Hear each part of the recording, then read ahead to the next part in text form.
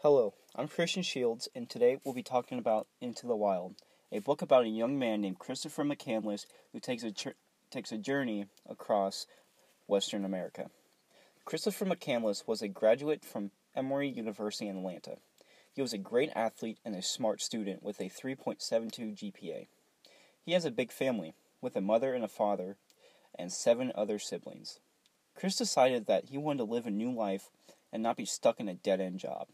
He left his home to start his journey as Alexander Supertramp, master of his own destiny. He went through so many challenges and struggles throughout his journey, some being he burned all his cash, like an idiot he is. Or, during his journey, he stopped off next to a river. That night, while he slept in his car, it rained a lot, which caused the water to rise, causing it to reach his car's engine, flooding it. Chris decided that he should repeatedly try to start his engine, which drained the battery. Why would you do that? If you know it's not going to start the first time, stop doing it. He had to leave his car and most of his supplies with it. Funny thing that happened with his car, though, was that a state trooper saw the car, tried to find who owned it, but Chris got rid of his licenses and his everything about the car he threw out and it burned. So they use the car as bait now to get drug dealers and bad guys to use the car, and it's a bait car, so the police will stop them and arrest him. So that car became very useful to the state troopers.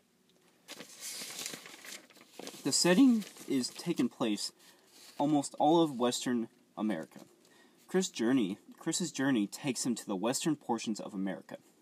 His travels take him to Virginia, to Mexico, to California, Washington, and to Alaska. The years go from 1990 to 1992. During Chris's journey across America, he met many types of people from veterans to hippies to drug dealers. Yeah, it got crazy. Chris was enjoying his journey because he was able to meet new people and see many new sights. Chris was getting the journey he wanted. He got to travel and see new people and new places, better than being an office drone or working at a place you hate working at. Chris's American dream was about a journey. He wanted not to be stuck in some place for the rest of his life. His American dream was to go out and survive. He wanted to survive off land and see what it's like to not be stuck in one place. He got his wish, but it ended poorly with him because he was an idiot and did not take the precautionary steps to living his American dream. So today I will be interviewing Jim Gallion, who gave Chris McCandless a ride to the Alaskan wilderness.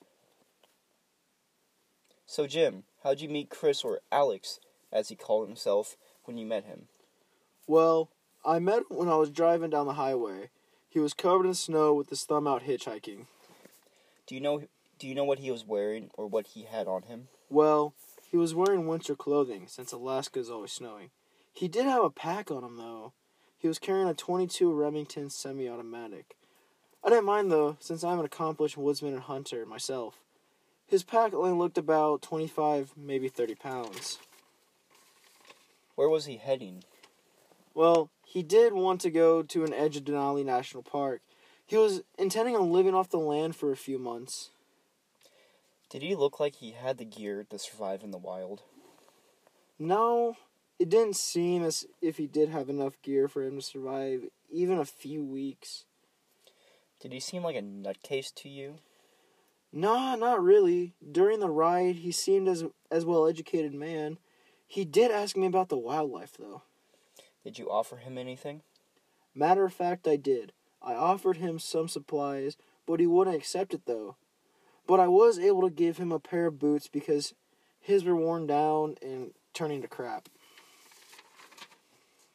Did you try to stop him? Yes, I did.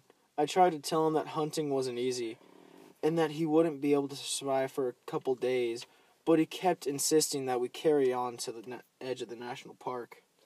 Well, thanks for taking the time for this interview. Thanks for having.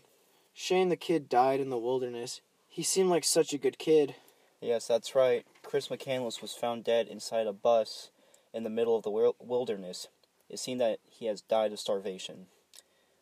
Thank you for coming on to my podcast.